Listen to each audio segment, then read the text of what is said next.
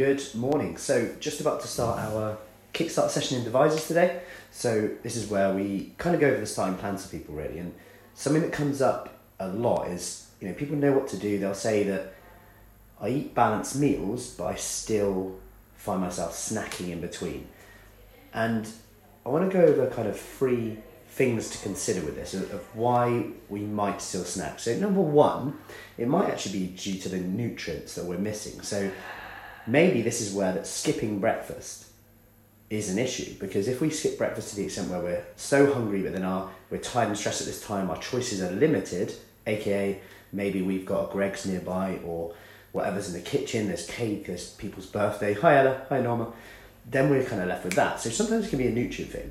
And on that, number 2 is, have you eaten enough protein? And that sounds really obvious, but protein will keep you full up. So if you're not eating enough protein, hi Angie, so sometimes we can go about our day, like, we get up, have some cereal, barely any protein in that. Lunchtime, maybe a bit of fruit, maybe a healthy bar, whatever, like maybe a sandwich. There's still not much protein till the evening. Maybe you have like a main meal in the evening, be it like a lean meat or something like that, fish or something, whatever. And we wonder why we're sometimes so ravenous. And actually sometimes that can have such a small difference. Not just how much protein you get over the day, but the boluses of protein, so the amount of times you get protein in. So say you have 3 portions of protein, every time you're having that over a week, that kind of portion is raising up hormones that make you feel full up and dampening the ones that make you feel hungry. So that's kind of a real simple way to get it in. So making sure you're getting frequent doses of protein in.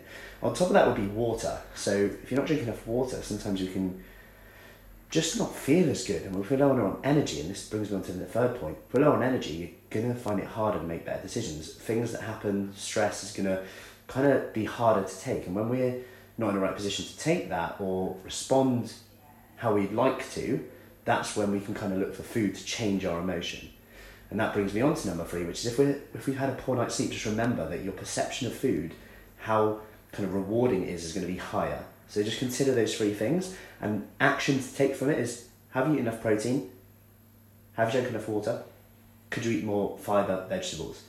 And if you really want to kind of quantify that, get 3 portions of protein in today, and I mean like palm size meat, fish, or whey, or dairy, or something like that, or double that if it's beans, if you're veggie, so double that, kind of like 2 cups if you like. Iodine. Water, make sure you're getting, say, kind of 1 extra glass than you would do normally. Just set that as a simple one today.